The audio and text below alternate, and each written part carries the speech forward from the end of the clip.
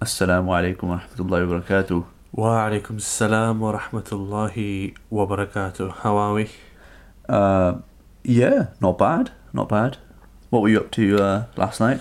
Last night, so we're recording this on the 2nd of March at 6:22 a.m. Last night was the Islam Channel Business Awards, which is good fun. Alhamdulillah, met some interesting people. And here we are recording a quite special podcast. I've done wudu for this podcast. Have you? Yeah, Is that why it's special? inshallah. Allahu Akbar. Allahu Akbar. Yeah, it was good actually. Last night was quite good. I came home with a hell of a lot of business cards. And a massive hangover this morning. Yeah, it was it was a bit of a bender Yeah, the Islam Channel Awards are famous for that. for leaving everyone. I mean, there was so many food options there, like in terms of businesses. Yeah, really Honestly, really remarkable actually. What's actually going on in the Islamic economy in terms of businesses that are out there doing some really, really good stuff. Some of the guys that won awards last night, congratulations. Really impressive stuff. And there was a really good comedian actually, forgot his name, Nabil something. Nabil, yeah, he was really good. He was very good. And it's interesting actually. I was just thinking, it's like a microcosm of the Muslim community, isn't it? So they had Hajj and Umrah, they had food, they had fintech and like online businesses. Yeah. They had Halal meat. halal meat, marriage websites, Yeah. and then just loads of food websites. Yeah. Well, not food websites, food like outlets. Yeah. And then they've got these big bulge bracket like institutionals, Yeah. like Arayan and stuff. So that's like kind of the shape and the contours of the Islamic economy. Yeah. Agreed. No, it was really good. It was really good. So what are we talking about today then? Today we're going to talk about two topics, or well, one topic, a combination of topics that people don't often really like talking about, but needs to be talked about, which is finance and love. So marriage and the whole role that finance plays within marriage. How should you approach that between a husband and wife? Because it's quite difficult, right? Especially before you get married, or even at the outset of marriage, to approach topics like that are very difficult, let alone during the actual course of marriage. So I think what we're going to do is try and break it down. So I was working on an article yesterday on this very topic, hence the podcast. Yeah. And I think this is a topic that's not talked about often enough. Agreed. And when it is talked about, it's talked about in a really legalistic sense. Yeah. And that's the topic of the role of finance in marriage, and what the husband spends, what the wife spends, what the parents are supposed to spend, and all of the stuff in between as well. And I think like the starting point with all of this is that the husband has, in Islam, the husband has absolutely all the responsibilities, and that means literally all of the responsibilities. The Quran is pretty clear on that. وَعَلَى الْمَوْلُودِ لَهُ رِزْقُهُنَّ وَكِسْوَتُهُنَّ بِالْمَعْرُوفِ. The Quran is clear when even after divorce you're supposed to look after your kids, and you're supposed to look after your wife if she's looking after your kids for a period of time. So let alone, in your actual marriage, when you're not divorced, you definitely have to be looking after your wife and kids. And okay, so that's the kind of legalistic sense, as you put it. What do you say then to the argument that whole kind of construct is one that was designed for a society that is not ours? Because we are talking about a very different society there, aren't we? We're talking about a society where, when the Quran was revealed, women primarily didn't work the same way that they work now. They didn't have access to the same sort of financial facilities that they have now, and so on and so forth. So is it almost a bit rich, forgive the pun, for a wife to say, my money's my money and your money's my money, essentially. Interesting. So I'm actually, funnily enough, giving a course on feminism and the role of women in Islam next week at the Heritage Centre, and this is kind of one of the critiques that some of the ultra aggressive feminists would make of Islam. And I think the answer is really that firstly, there are lots of women who still are housewives, or who still want to have kids, who still want to have large periods of time when they are staying at home and they're not earning. So the natural way of the world at that point is that the husband maintains the family, even in a non-Muslim family, right? And so for them, these rules still apply. Then the second thing is that for Muslims, Islam is something that applies at all times, and it applies at all times for a really important reason, and that's it does what is natural and what's right and what's the best and most conducive to create a system of society that actually is able to flourish and to achieve what Allah subhanahu wa ta'ala wants us to achieve, and for us to live Islam fully. I know that sounds really wishy-washy, but that's my wishy-washy way of saying that ultimately Islam has a very essentialist view on life, which is that men have a role and a purpose, and their bodies and their mentalities are designed for that, and women have a role and a purpose, and their bodies and roles are designed for that.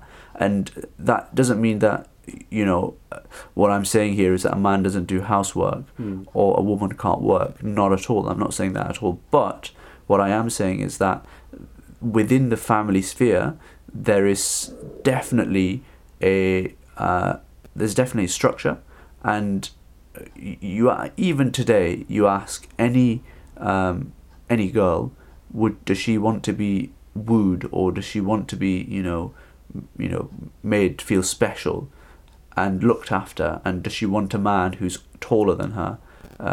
Does she want someone who's going to protect her and maintain her in the classic words of the Quran? The answers to all of that is always yes. And so I think sometimes we have to be unapologetic in that Islam has a specific worldview on what men and women do, and that's not anything to be ashamed of. And actually, Islam is, in the early traditions of feminism, they actually had to really fight for things like inheritance rights and the right to be a separate legal entity, and not just be seen as like a slave or property of the husband. And Islam has always given that. But where Islam, I think, veers away from the modern strands of feminism is in the last 20-30 years, where I think the modern feminists, at least some of the modern feminists, they've unfortunately thought that rights is all about complete equality, and actually they're now ending up fighting for things that frankly men are good at. So if you want to have equal access to the jobs of a soldier or a bin man, that's not going to be easy for a woman to do, or someone who works in a building site. That's not going to be easy for a woman to do. So why are you campaigning for that? That's using a metric that men are going to be, they're going to succeed at. So yeah, I suppose that's a really long way of answering your frankly quite simple question. Okay, and then so we can say that men are ultimately responsible for the financial affairs. What if you happen to marry some sort of princess or something like that? You're a man of humble means. Doesn't every man marry a princess? Well, I mean, I'm sure they do, but... Does your wife listen to this podcast? I'm not sure. We'll just cut this out. So what if a man of relatively simple means ended up marrying royalty, how does that work? What does Islam say about the actual? Because it's one thing to say, yeah, the man is responsible for everything, but the actual practicalities of life are very different. So I know some guys who have married, frankly, punching above their weight. Yeah. And they've married into some, in some cases, very successful families whose daughters have very particular lifestyles. How does Islam go about that whole thinking? If you're going to say that men are responsible for all the financial affairs, where's there a line drawn? Does a man get to say, well, I'll provide your food and drink, but I won't provide your Gucci handbags, for example? Yeah, good point. There's two general principles here. First is that when you marry a woman, then you need to essentially maintain the kind of lifestyle that she had before marriage, after marriage. And that's in the absence of communicating to her that you're going to, you're not going to be able to do that. And so you actually set parameters within the marriage contract. Yeah. That look, I'm essentially not as affluent as your dad. I'm broke. So you're not going to be driving around in a Bentley. Yeah. But if you're happy with a Fiat Punto, then be my guest. And you're going to pay the insurance as well because it's bloody expensive. We'll jump onto your dad's fleet insurance. And then the other principle is that you should, as a husband, you're required to pay what is reasonable and what is sufficient, or what is sufficient for your wife and your children to live a decent standard of, like, the median standard of what a man of your earnings would be able to give them. Yeah. And that means then, therefore, that if your wife has a penchant for Gucci handbags, then maybe you buy one. I don't know. Maybe you actually buy one, but then after that, when she buys the third or fourth one, that's where you kind of say, look, it's up to you to do that yourself, and the same for your children. I mean, you need to provide for them from the middle of the median of what you're earning, a man of your earnings would be able to. But then after that, it's kind of, you can spend on them, and that's great. It's a charity to spend on them, and you get rewarded for it. Yeah. But from a legalistic perspective, there's no requirement to. Coming up after the break, we're discussing the actual practicalities of life, moving from the form of our religion to the spirit of our religion. How should actual, real married Muslim life look like when it comes to finances? If you're listening to this podcast, you're clearly someone who cares about your finances and doing things in the correct halal way. And that's why we at IslamicFinanceGuru.com are really excited to announce the launch of our newest course, Halal Investing for Busy Professionals. In this course, we're finally bringing what many people have been asking us for, a complete breakdown, review, and a full analysis of all the best halal investment options out there for busy people like you to start tucking their money into and start making your money work for you. Now, at Islamic Finance Guru, we're at the pulse of halal investment, and from our impartial standpoint, we filter the wheat from the chaff. So if you're a busy person looking for good halal investment options that don't need a stock market whiz, check out our course, Halal Investing for Busy Professionals, at islamicfinanceguru.com/courses. And if you sign up now, there's discounts until the date of launch, which is the 15th of June, and those discounts are decreasing every single week. So head over there now, and now we're going to head back to the podcast. And then what about, are there any responsibilities the other way from just a pure financial perspective? On the woman? Yeah. So, technically, no, there isn't. But then this is now where we go from like the form of our religion to the spirit of our religion, because the nikah is a contract, and it's as a contract as a rental agreement or a purchase agreement that we would enter into at work. It's like that kind of contract in Islam, and that's how you would understand it. And you can negotiate nikah contracts where you can add in things like the wife will be able to work, for example, or you can work in things like the husband will pay for the education, or that the husband is only allowed to have one wife. Essentially, the husband is waiving certain other otherwise standard rights that he has, and you can build that into the contract. And you could build in things around divorce as well, that the wife has the right to be divorced if XYZ happens, potentially automatically. And that's just a contract. But the problem here is I'm not at all saying that people should be negotiating this stuff. Because it's like a bunch of aggressive emails before the nikah. We cannot agree to this point. Yeah, and then you get like a conference call with a lawyer. So I represent Miss. I emphasise the word Miss Patel. Yes. And the nikah contract you sent over is we weren't expecting this drafting. It seems quite aggressive. In its current form, this cannot go ahead.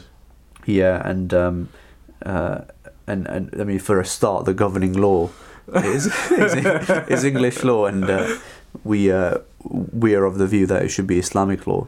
Yes. That would actually be quite a funny sketch to do, you know. Maybe we should do it. That is actually not a bad shout. I think we should do a sketch. So audience, look out for it on YouTube in the coming weeks. Interesting. I quite look forward to that. The only question is, will someone have to be the wife? Nah, they won't, will they? We can just do two lawyers. Yeah. That would actually be quite interesting. Anyway, don't do that, guys. Is a take-home message. Don't negotiate your contracts, because it's not in the spirit of Islam, and it's not.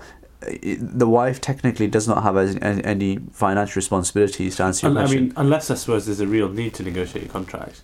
If there's like a very specific point that's particular to a man and a future wife. Yeah, and in a way, the important stuff is kind of agreed verbally anyway, and a verbal agreement is also a contract, right? Yeah.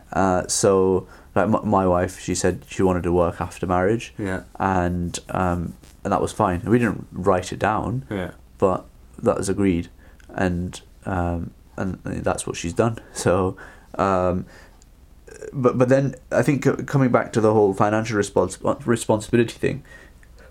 If you're a wife, and particularly in our day and age, when a lot of women are working, there I think it makes sense for a woman to contribute a little bit, but that's from the ihsan or the perfection of the woman, that she feels like she can contribute whatever she thinks is adequate, like a petrol payment here, or some grocery there, or like a gift for the family, or like some kind of random thing that she buys. Yeah, and I think, I mean, the way I approach this whole thing is that it's all about, like you said before, there's one sense of legalistic, and there's one sense of just practical reality.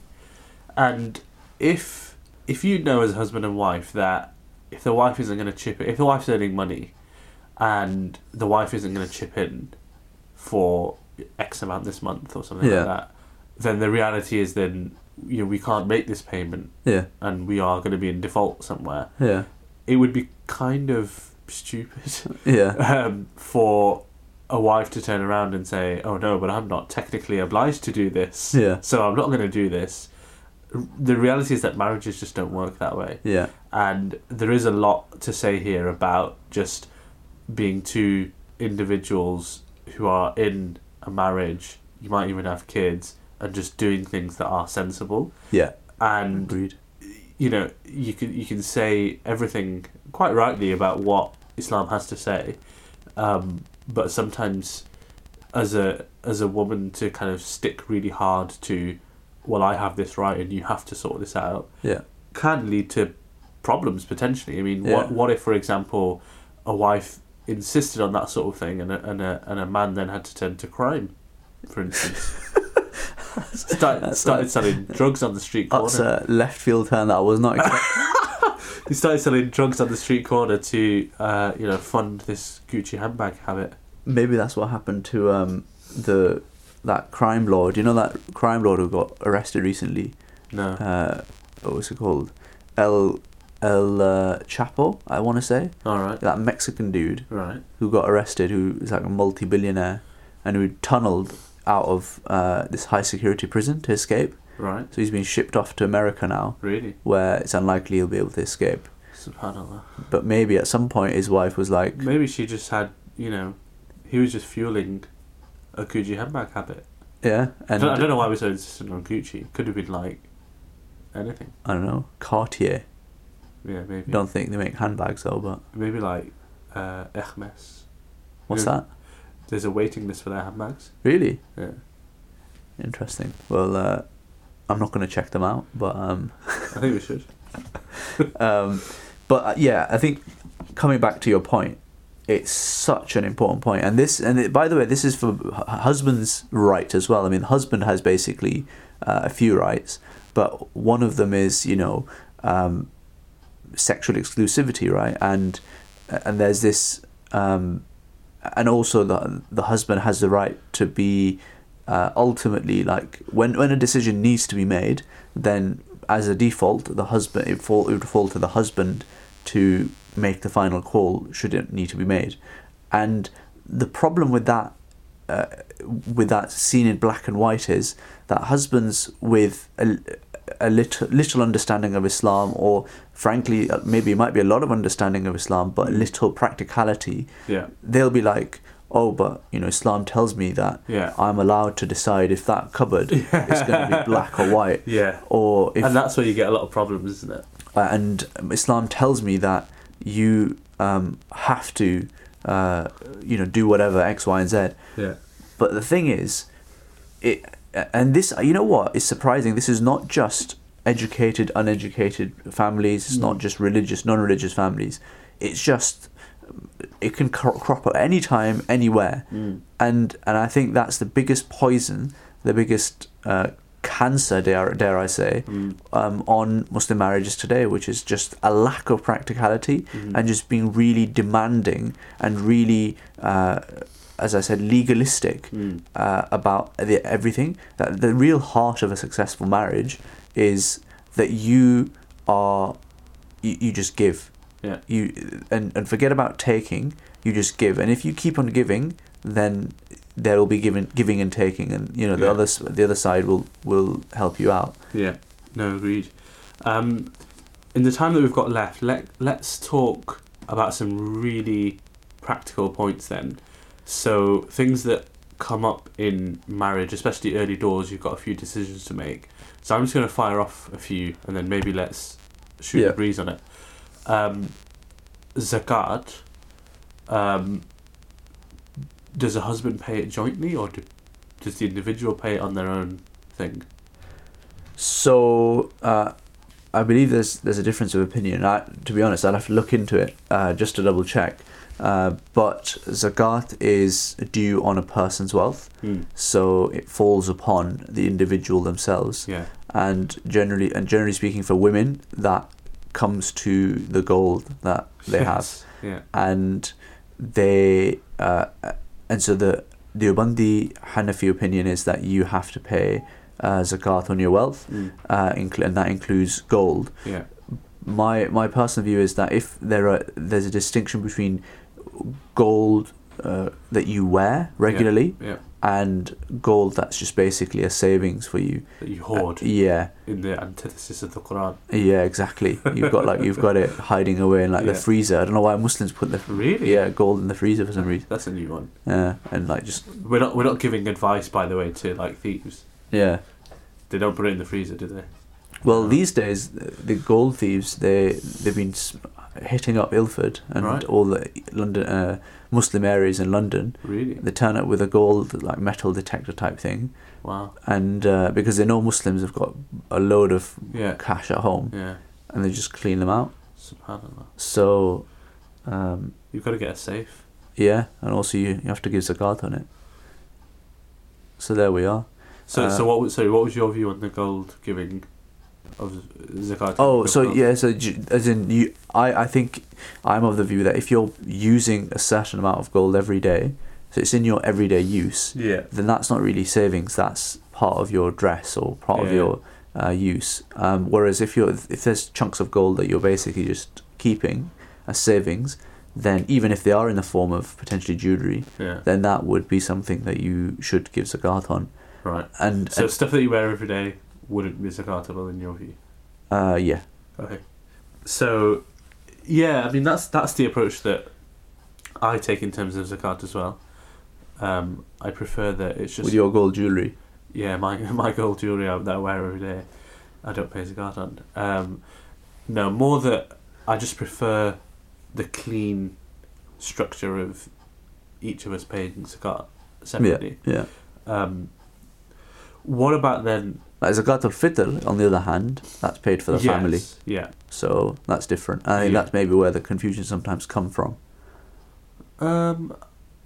Maybe, but I'm not sure. But I do know that quite a lot of Muslims do pay sort of as a joint thing. Yeah, I just think it's a lot cleaner, and the way that we thought about it was that we're ultimately going to both individually be responsible for this obligation of zakat.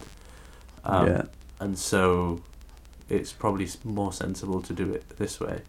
The only thing to add to that though is that if you're a housewife, you've got a bunch of gold, then it would amount to having to potentially sell some of that gold in order fund to the raise zakat. liquidity. Yeah. So in that case, I think that's where you can have a conversation with your husband, and either get him to pay or sort it out amongst yourselves. Yeah. Because Just lend it, presumably. Not lend it. Well, just give the money. well, he could, I don't know, like the technicalities of it would be he would gift it to you and then you would give it away. Yeah. Although, yeah, I mean, whatever. It's all semantics. Yeah. What about then, in a similar spirit, things like joint bank accounts or single bank accounts? I mean, personally, my approach is, again, I mean, you'll know that I like things quite neat and tidy in terms of structures. So we both have separate accounts. We've got a joint one for savings that we kind of pool together if we know we've got a big, like when we were saving for Hajj, for example, Yeah. and both of us were working full time, Yeah. we'd both allocate money individually to that joint account, and then we paid our Hajj money out of that joint account. Right. So it's very much a kind of, this is an account where we pool money together for specific projects. Yeah. But in terms of our day-to-day stuff, my money goes into my account, her money goes into her account. I take care of probably 99% of the expenses. Yeah. And her money kind of funds maybe day-to-day stuff. Her to do her with extravagant lifestyle. Yeah, exactly. Hang on. So how does that work? Does she have access to your, like? Presumably she does the groceries sometimes, and she has to have some like access to your account. So for the bigger shops, we tend to do online Interesting. because our time is at a premium. Ocado. Usually Asda, but not for any particular reason. Right. Maybe we'll revise that opinion. I'd never expected that of you. Why? It's not Lidl, is it?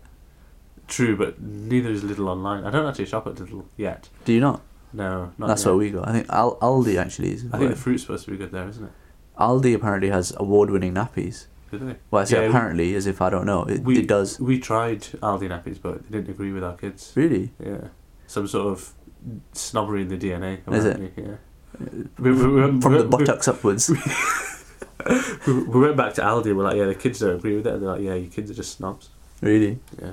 So Allahu Akbar. anyway, so that's what we do. So for the bigger shops, we'll do online, and I'll just pay from my card, or like my details are in the account. Yeah. For day-to-day stuff where she just needs to pick up like a bottle of Calpol or I don't know, whatever it is, Yeah. she just pays for that. If her financial situation gets a bit hairy, Yeah. then obviously she can just say, can you send over 500 quid or something, Yeah. and I'll Yeah. just send it over. Interesting. But I just think it's a lot cleaner to have separate bank accounts. People do it very differently, of course. Yeah, this is the other thing. I think it's basically whatever works for you. There's no Islamic answer to this. Yeah. And People are always quite reluctant to talk about it as well, which is why Yeah. I'm deliberately being quite open, Yeah. because there's no reason Yeah, to not be. Yeah. So it's like I know some women, some men, they send over like a monthly stipend. Yeah, their so wives. I used to do that when she stopped working. Yeah. That can make sense because there's nothing going into the account. Yeah. So almost as a replacement of a salary. Because it's one thing taking money from me for the needs that we both jointly have to run the house. Yeah. But there's also an element of, she'll just want to do stuff and Yeah. buy stuff. Go down to William Hill and put a few bets on. Yeah, that kind of thing. In her niqab. Can you imagine? That would be fantastic. That'd be a good sketch as well. Maybe we should. Yeah, but for that we'd have to go into William Hill ourselves. With a niqab on. There's a Paddy Power on Ilford Lane where I live, and it's just completely surrounded by a bunch of very shady looking characters at all times, and it's like the most thriving shop I've ever seen. I think we should think about sending someone in with a niqab. Do you think? And just outing people. So, I saw you at Maghrib. What are you doing here? So yeah, so I mean, from our side, we have a shared account which we basically don't really use. I just transfer over some money to her sometimes into it, and then she'll transfer it out. Yeah, we do that as well. Which is, I think it's just from a practicality perspective. Because it's easier from your apps. To Yeah, do it, yeah. isn't it? Yeah. But yeah, I do give my wife some money. Like I think I've got like a direct debit set. I don't know exactly how much it is. It's like certainly not 500. Certainly not. I think it might be between 100 and 200. I can't remember exactly. And obviously she's earning. So she works as a doctor, junior doctor, part time. So she has some money, but it's not like, I think she would struggle to support a family on her own. Let's put it that way. Yeah, of course. Yeah, and then I think she actually spends a fair bit of her own money on, especially her own like clothes and stuff. And yeah, I to be honest, I don't really. She has an Amex, American Express card, which is basically linked to my account. Yeah. So whenever she decides essentially where she's going to put that money, tab on. Yeah. And if there's a large expense, she generally asks me that, are you alright for me to buy this? Yeah. And I generally say yes, without looking at what she's buying. Yeah. And then later when it's actually bought, I'm like, what's going on What on earth here? is this? I know. Yeah, no, we've pretty much got a similar thing where, it's a bit of a common sense thing as well, where anything that's relatively small, you can just buy it. It doesn't really matter. Yeah, that's what we do with Islamic Finance Guru as well. Yeah.